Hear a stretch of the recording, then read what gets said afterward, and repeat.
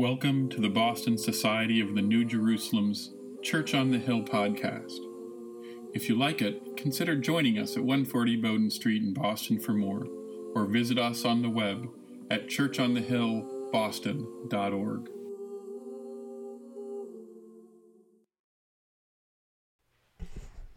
Reading Isaiah chapter 25, verses 6 to 10. On this mountain the Lord of hosts will make for all peoples a feast of rich food, a feast of well-aged wines, a rich food filled with marrow, of well-aged wine strained clean. And he will destroy on this mountain the shroud that is cast over all peoples, the sheet that is spread over all nations. He will swallow up death forever. Then the Lord God will wipe away the tears from all faces, and the disgrace of his people he will take away from all the earth, for the Lord has spoken. It will be said on that day, Lo, this is our God. We have waited for him that he might save us. This is the Lord for whom we have waited. Let us be glad and rejoice in his salvation. For the hand of the Lord will rest on this mountain. The Moabites shall be trodden down in their place as straw is trodden down in a dung pit. This is the word of the Lord. Thanks be to God. Good morning. Today's reading is John, verses 11:32 to 44. When Mary came where Jesus was and saw him, she knelt at his feet and said to him, Lord, if you had been here, my brother would not have died. When Jesus saw her weeping, and the Jews who came with her also weeping, he was greatly disturbed in spirit and deeply moved. He said, Where have you laid him? They said to him, Lord, come and see. Jesus began to weep. So the Jews said, See how he loved him. But some of them said, Could not he who opened the eyes of the blind man have kept this man from dying? Then Jesus, again greatly disturbed, came to the tomb. It was a cave, and a stone was lying against it. Jesus said, Take away the stone. Martha, the sister of the dead man, said to him, Lord, already there is a stench, because he has been dead for 4 days. Jesus said to her, Did I not tell you that if you believed, you would see the glory of God? So they took away the stone. And Jesus looked upward and said, Father, I thank you for having heard me. I knew that you always hear me, but I have said this for the sake of the crowd standing here, so that they may believe that you sent me. When he had said this, he cried with a loud voice, Lazarus, come out! The dead man came out, his hand and feet bound with strips of cloth, and his face wrapped in a cloth. Jesus said to them, Unbind him and let him go. This is the word of the Lord. Thanks be to God. Please be seated. If you would have been here, my brother wouldn't be dead. You know, that's an odd passage to me because Jesus becomes sad and disturbed twice. And sometimes I wonder, why is he sad and disturbed? Something tells me that Jesus is pretty sure that when he goes to the tomb to wake up Lazarus, he knows what's going to happen. A lot of times people read this that Jesus is sad because of Lazarus' death. I can't help but notice that every time that Jesus starts to weep or becomes disturbed, it's immediately after a bunch of people said, "Why weren't you here? This was your job." I wonder if what makes him sad is all the people who don't get what it is that they are supposed to be. Every week, believe it or not, I hear the words, "If my grandmother were here, she would never have allowed that." I can't help the parallel. Like, as I read the Bible passage, "If you were here," and I hear, "If my grandmother," there's a person who is here almost every single day who loves to talk about their grandmother and what their grandmother would and would not allow. I can't help but on All Saints Sunday, and I didn't really grow up with the traditional notion of saints. My tradition doesn't venerate saints. So I just kind of grew up with this concept of saints are really good people, right? And I think that there are a lot of grandmothers out there and fathers, heck, maybe even a kid or two, that are saints. I'm good with that. That doesn't bother me because when I think of, there's this huge political process that goes involved in becoming a saint. Does anyone know how difficult it is? I mean, it involves councils of people.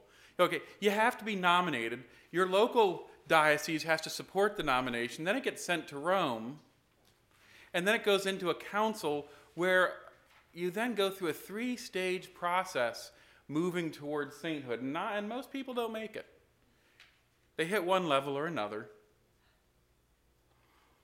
There's a lot of money that goes in. Did you know that there was a survey done of saints, and they found that one saint was actually a dog? This was a big thing. So one of the things that I actually like, that the Roman Catholic Church gets a lot of garbage thrown at them.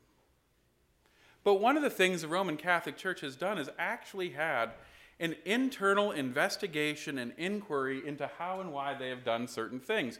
They care about who got made a saint, for instance.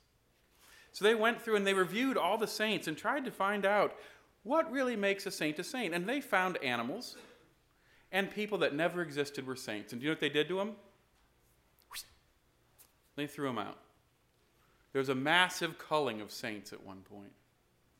Because the traditional concept of a saint is a person who has embodied the goodness of God to such a degree that their works of goodness are worth so much more than the original sin that is in their body. That's what makes a saint. That's what makes a saint. I happen to think grandparents and a lot of people out in the world who don't have the ability to go through the political process of sainthood have the ability of actually being categorized as saints. So for me, For All the Saints is a time when we look and we call into our memory the great people who have touched our lives. Now, some might not agree with this.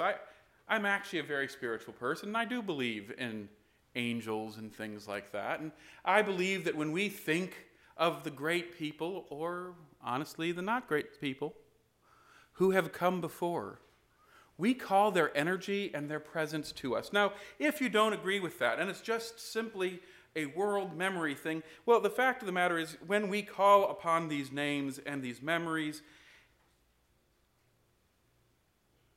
the pragmatic reality is the same. They become our inspiration and our energy to act.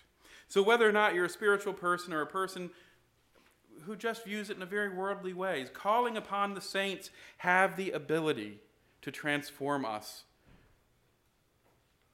because of the goodness that those memories or those spirits bring to us.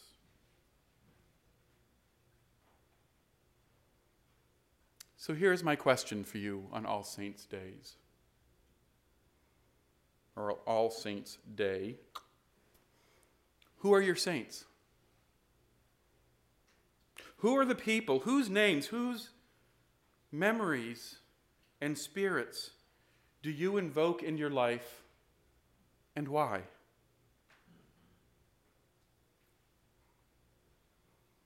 As I was saying, I didn't grow up with a canonical notion of saints, so you don't need to limit yourself by the people who you can buy the little pieces of jewelry of.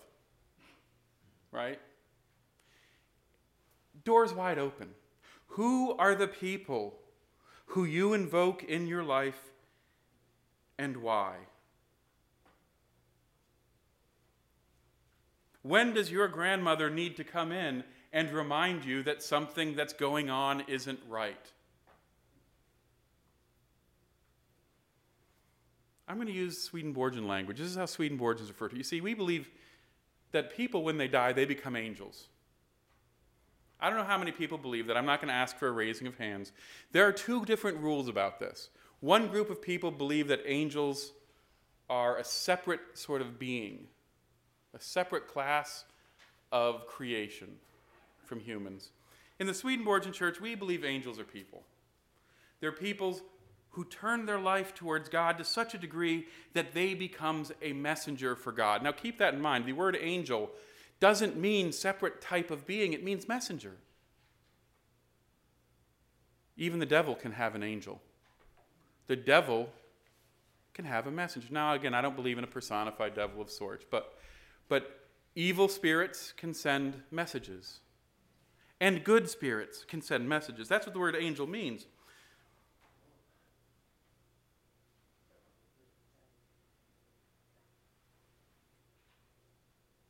Who is it? What angels do you call on when you look around your life, and why? The reason why I ask this question is because, honestly, I think that there are some people who do not always call on saints or good angels, but maybe on people that aren't so good. Sometimes we have heroes who we worship that are not the best of people. And taking a step back to start asking ourselves, whose name and spirit do we invoke to transform us, is an important question. Are we looking to God? Are we looking to Scripture? Are we looking to the person of Christ? Or maybe we'll say, man, if Herod would have got his way, things would have been much better. Think about all that political. No one says that about Herod, right? No. But trust me, all the time we say, back in my day, we wouldn't have let those people do that. We do that. We do that in this world. We hear it all the time. We can say, I want my way over the other person's way, so if this other person was here, and we can put in whatever that hero's name is, I would get my way. Well, you're not using Herod's name. But you're invoking a name that could be about domination.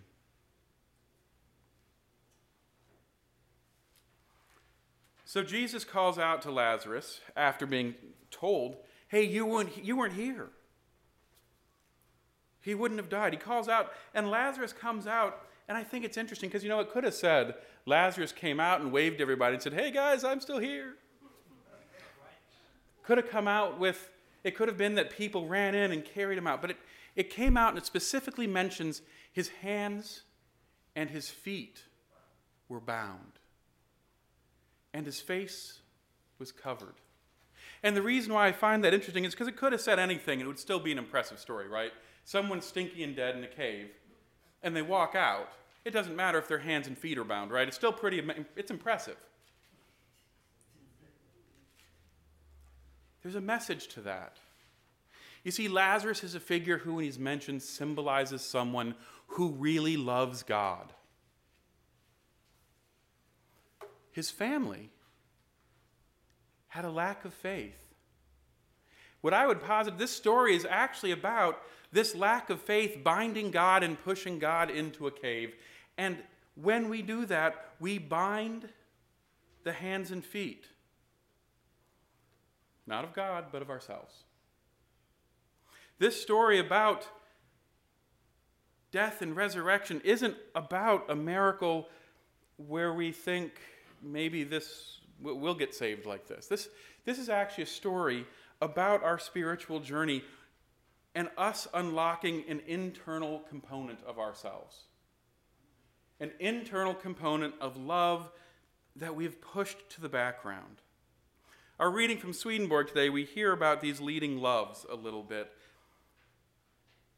And for Swedenborg, leading loves, we can have a choice for lots of reasons why we do things. Because a bad person can come into church and can sit in a church and can leave a church. And people would look at them on the outside and say, well, that person comes to church every Sunday. They must be good. But why are they there? Why do they sit in the pew? Do they sit in the pew because they love God, or do they sit in the pew for another reason? Because of some belief that being in that church will help them with a worldly need. So, they can show on the outside a love of God, but the main reason they're doing it is a love of self. Because their self is more important. And that's what's interesting about the face being bound. Now remember, Lazarus, I'm still trying to figure out, legs bound and hands bound, how he hopped out. How did he find the door? His head was wrapped. The head was wrapped for a reason. In Scripture, symbolically, beginning to end, there is a concept that is mentioned over and over again, and I'm sure we've all seen the mistranslation in horror movies. Right? But in horror movies, they like to put the 666 on the forehead, right? The number of the beast. That's a mistranslation. Whoever wrote that doesn't understand what the Bible is actually saying. It's 6 times 6 times 6. You'd have to multiply it out. It's not 666. Does that make sense? But the point being, these numbers and these faces and these comments have a deeper meaning. It's not about actually what's on the forehead. It's that in the biblical symbolism, the face symbolizes who you really are. And your forehead especially. Even in the early sections that talk about how to properly pray for the Jewish people, they talk about binding God's name on. And anyone ever seen a real Orthodox Jewish prayer time where they actually strap the prayer? So they have these prayer boxes that have leather ropes, and they strap them on and they tie them up to different parts of the body as they're commanded to. And there's one that goes right on the forehead. And they have a special way they tie it and they wrap it. Each one of these body parts traditionally has a deeper meaning. This story is about a love of God being pushed to the background. I don't know how many of you think that you're more than 100% of a person. Anyone here more than 100%? No?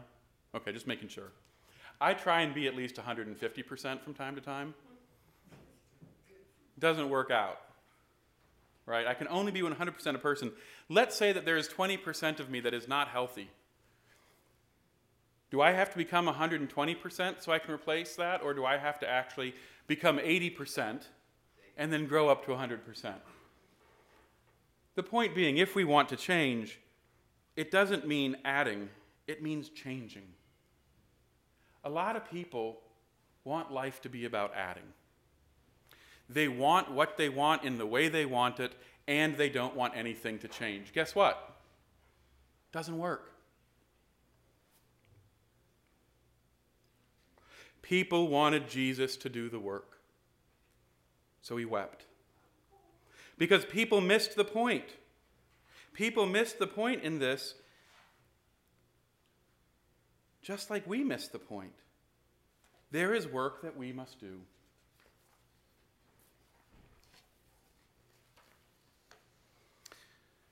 With all of this in mind, who are the people who we wish were there, who even in the process of remembering what it is they would have done, we still don't do it? You know what I mean?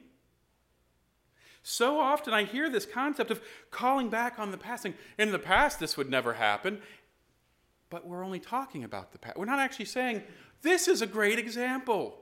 We need to actually go and do these things. Like that, the people there knew that the Lord had the power to resurrect Lazarus. They understood that the power was there, that Lazarus' love of God was real. But all they did is sit around and talk about it. How? For 4 days. They're like, I sure wish Jesus was here. He's not here yet. And what I find, my friends? How often does that happen in our lives? How often do we call upon the saints and the great people who we wish were here because they would be doing something, but ignore the fact that that's a reminder for us to do it? The difference between death and resurrection is whether or not you do it. Thinking it doesn't make it so. This story is a reminder for us. When we think of the saints and the great people who came before us, that is our call to act, not to remember. This is why it's so important to ask the question, who is it that you wish was here to save what you love? Who are your saints? What are you trying to have happen? Do you embrace a political leader who made the trains run on time? Or do you embrace a completely powerless person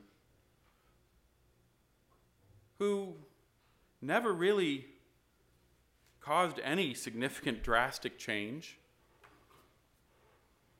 but simply talked to people and said, you need to love more?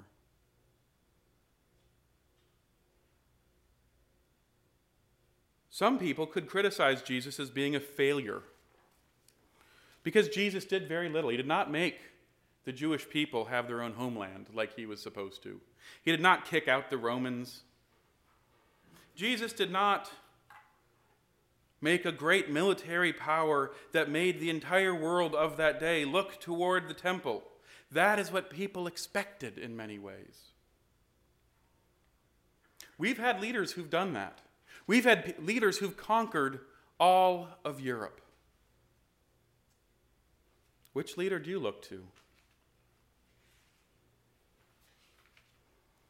Jesus brought unity and questioned what value is. He did not take value from one person and transfer it to another in order to make the group that keeps them in power happy. He questioned the notion of value itself. What is written upon our foreheads? We all want it to be God's name. Is it?